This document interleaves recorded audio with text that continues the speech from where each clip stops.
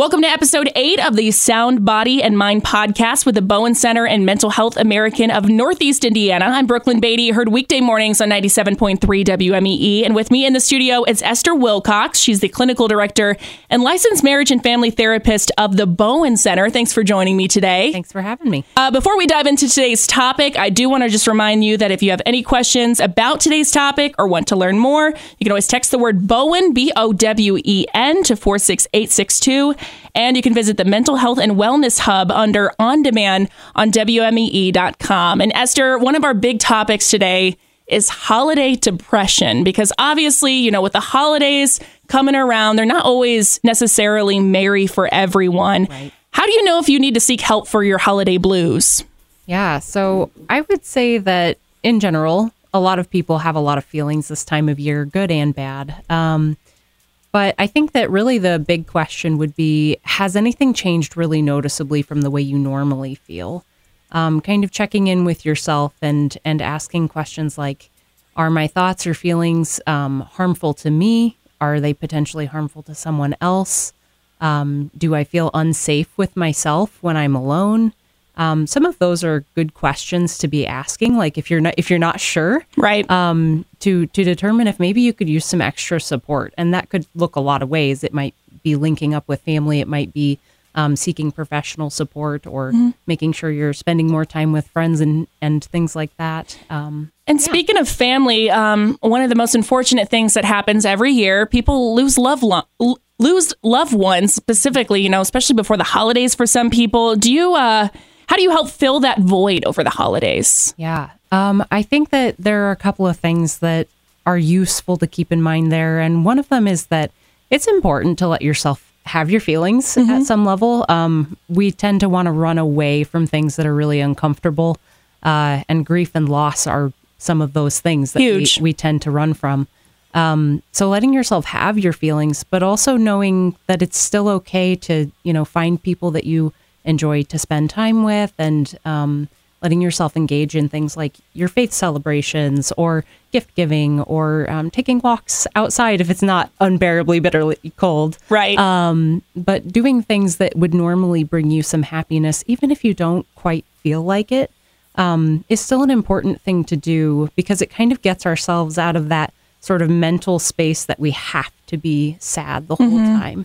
So it's kind of like a balance of allowing yourself to have those feelings and experiences, and also not kind of depriving yourself of those things that you might do if you weren't grieving. A big thing this time of year are getting together with your family and friends and your loved ones. And family dynamics can be difficult depending on what family you come from.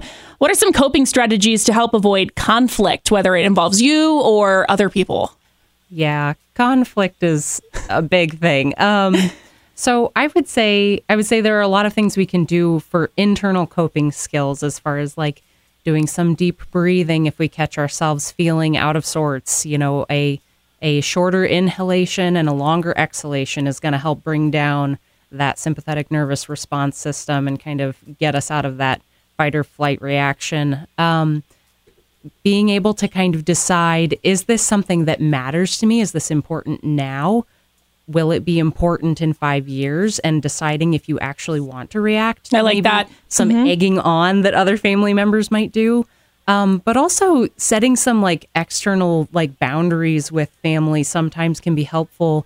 You know, simple phrases like, hey, you know, I really don't want to talk about this right now. Let's move on to another topic. It can feel kind of like formal to say that to a family member, and they might react a little weird at first.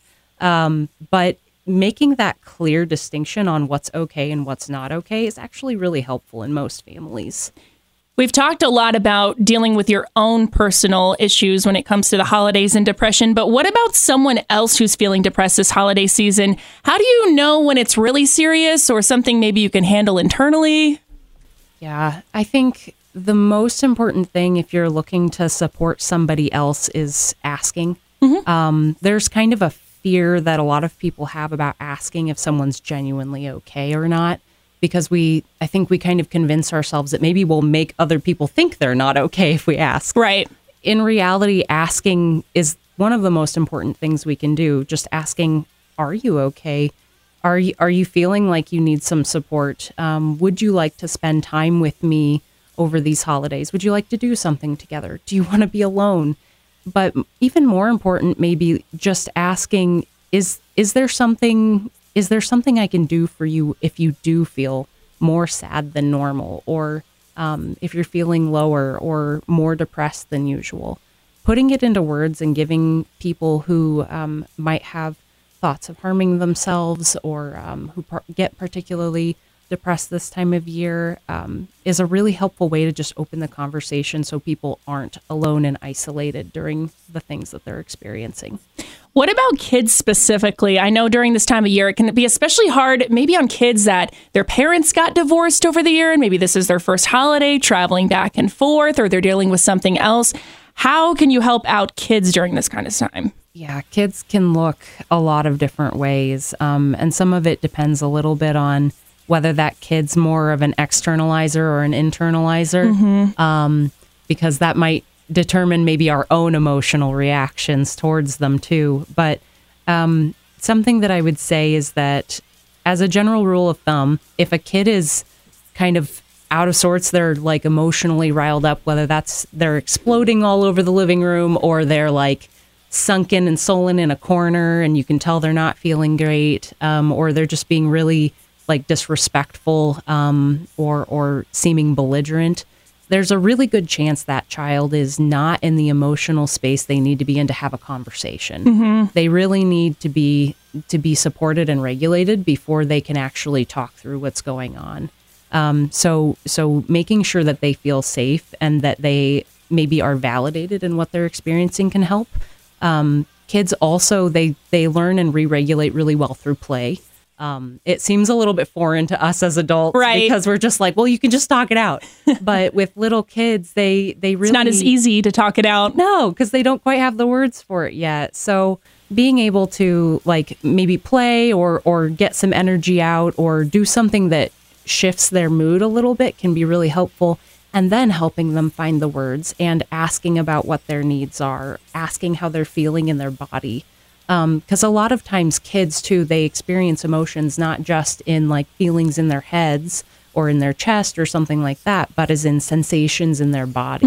And so it's a little bit harder for them to piece out, does my body feel unwell or does my mind feel unwell? That's a really good point. We've talked a lot about, just emotions this time of year and people feeling depressed, but obviously there's a lot of stress that comes with the holiday season. It's supposed to be fun. It's supposed to be joyous, but sometimes with all the hustle and bustle and feeling like you have deadlines, doesn't necessarily make it feel like that's the case. What does it do to your mental health? Yeah. I think we tend to see this a lot as all of this anticipation and busyness keeps going and going and going. And then we have the culmination of the, upcoming week of holidays. And then everybody kind of crashes afterwards. Yeah. Part of that is just because stress is kind of a natural reaction to help us get through what we're doing differently, things that we might care about or things that cause us some anxiety. And for a little while, that's okay. Our bodies are kind of conditioned to handle stress for a certain amount of time. But over a long period of time, that can start to break down how well you sleep. That can start to break down how well your body metabolizes food. And if we're not sleeping well and we're not eating well, our moods tend to get a little strained. Right. It's all connected. Yeah, it's all connected. We might get cranky. We might feel a little bit more sad. We might feel disconnected or a little bit kind of like off in la la land more than usual. So I think it's just important to remember to take space to like check in and notice how we're feeling and recognize, I might need a little more extra time to like pay attention to me somewhere in the midst of all of this busyness. And with the busyness, obviously there comes the point where, okay, the holidays have happened, all the gifts have been given, all the stress has gone away. And then some people kind of get holiday depression post-holiday because everything that they were looking forward to is done now. Are there ways to avoid that? I think yes and no. I would say that for some people, it's probably good to just let themselves have those feelings because they really, really care about this time of the year.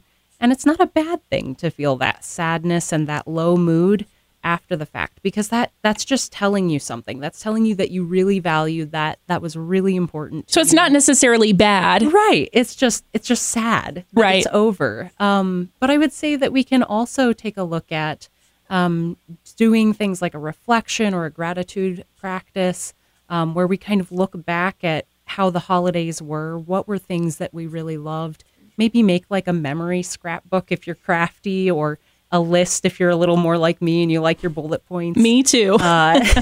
Making lists of things that you really loved and valued and that you want to treasure and hold on to, and maybe making a list of things that you'd like to see happen next year. One other thing that I would add there would be that a lot of people, they kind of like give themselves clearance or allow themselves to just like go all out this time of year. And there's nothing to say that we couldn't do little celebrations throughout the whole year to kind of like have something to look forward to that isn't 365 days away. Right. And I think that that's something that a lot of people might benefit from practicing a little bit more of is identifying spaces where they'll let themselves celebrate different things. That way they can kind of look forward to things throughout the year. Yeah, have that joy every day of the year if you want it, right? Yeah. Well, kind of in the opposite of that, some people during this time of year, it can be especially hard when you have holiday parties with work or with family or friends because, say, you're recovering from like addiction or alcohol abuse, things like that, and you're offered all of those kind of things. How can you avoid those triggers during this holiday season? Yeah, I think that probably some of the key things that are really useful to folks in recovery is coming in with a plan. It's kind of a tricky circumstance because they really do have to be planful because other people may not be. Right. May not be aware, they might not be mindful, they might not respect some of the needs and requests of those in recovery. But I would say that in some circumstances, individuals in recovery have the opportunity to work with their family and friends to say, hey, can we not have alcohol at this party? I would really like to attend, and I think that if there's alcohol present, I really won't be able to. Being able to be open and honest is sometimes an option. For other people, that may not be the case. It just depends on the dynamics. If that's not an option, finding individuals who are safe and might be substance-free during the holidays might be an appropriate alternative. Likewise, finding safe places where you can just say, hey, I got to leave early. Sorry, guys. It was so great to see you all. And excusing yourself gracefully if you recognize that a trigger has started to impact you and you're like, oh, can't do that. It's always okay to leave if you need to, right? Exactly. And I would say that another thing that can be really useful is kind of setting oneself a reward. Like, I'm going to go to this party. I know there will be triggers. I'm going to do X, Y, or Z when I get home to reward myself for, responding to my body and my emotions and respecting my choices. I like that. Setting goals for yourself. Exactly. And celebrating when you reach the other side of that activity. Right. We've talked a lot about people either loving this time of the year or having hard times with it. What is your best advice for enjoying this time of the year, but also being, emotionally and mentally aware of the others who may not be enjoying this and maybe struggling right now? Yeah, this is one of those tricky ones because I think that people tend to guilt themselves if they feel like they're not doing good enough at paying attention to others. But then they also guilt themselves if they don't feel like they're, allowing themselves to have fun and enjoy the holidays. So I think there's something to be said for balance and being able to hold two things at once. And what I mean by that is kind of allowing yourself to have joy, even when somebody else is struggling, allowing someone to have their emotions and feelings and being able to be present with them in that, maybe asking them questions and offering to support them, while also not letting that mean that you can't have your joy, because a lot of us tend to just feel a little guilty if we have joy and someone else doesn't. But I think that a really important practice as people are trying to navigate these holidays with their loved ones who may have lower moods is just a practice of self-compassion, just being able to say, hey, I didn't quite do this as well as I wanted to, but it's okay. Like, I didn't screw anything up. I don't have to feel guilty for the way that I handled this. I'm doing my best.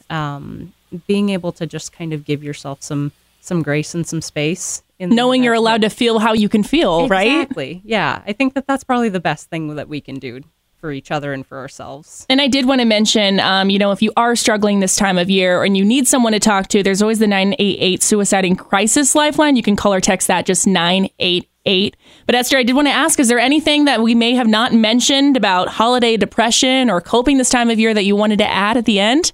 I would just say that I've kind of mentioned it throughout, but just for anybody, I think it's worth taking a moment in advance of holidays to just check in with yourself and notice if there's anything that you're anxious about, noticing if there's anything that you're expecting or not expecting. If we kind of go into situations with an anticipation of what we're going to do, we'll be more aware of what's happening as it's happening. And that helps us interact with other people better. It helps us respect each other better. And usually just leads to the holidays being a little more present and mindful.